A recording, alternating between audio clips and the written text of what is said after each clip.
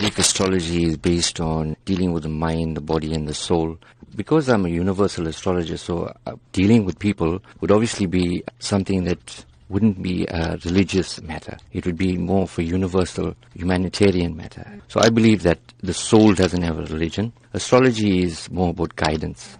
Now, tell us a bit more about your focus on children and how you plan to share with children, maybe coping mechanisms, as well as teaching them this particular skill. Why is your focus on children this time? Being qualified in India, I've actually brought in a lot of information from that part of the world, whereby I found that lots of influential businessmen, they actually rely on astrology on a large level. And I believe that the youth in South Africa have our future.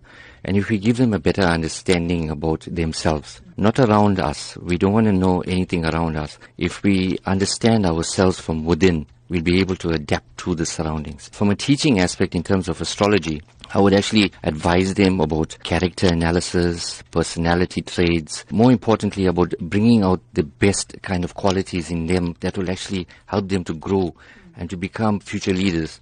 Everybody has potential to become a leader, but some of us, based on our backgrounds, our family upbringings, we haven't been given that chance. If we have somebody that can motivate them, well, I believe that they'll be able to make a huge difference in terms of progress and prosperity. What do you say to those people who are of this opinion that you are just quacks? The basic understanding about astrology is that it is, but then also the same token has been given a different name altogether because there's so many frauds out there. People are doing this to enhance others based on monetary value. There you get a guy like me that's coming along, that's pure at heart, that has compassion for people, that actually has a genuine interest in uplifting people. Now I want to take astrology into a different level. Even with my calculations, it's basically all scientific. And if you know, my kind of a background would be obviously something that is on an engineering level. So I am very adept in terms of calculations. Why have you coupled Vedic astrology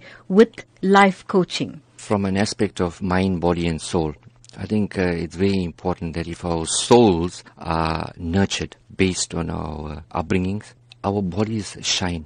Then the mind automatically thinks. And in order to have the mind thinking and in the fast way that we are living at the moment, Vedic astrology and life coaching would obviously be something that I'll be adapting into a mind, body and soul aspect in terms of growing.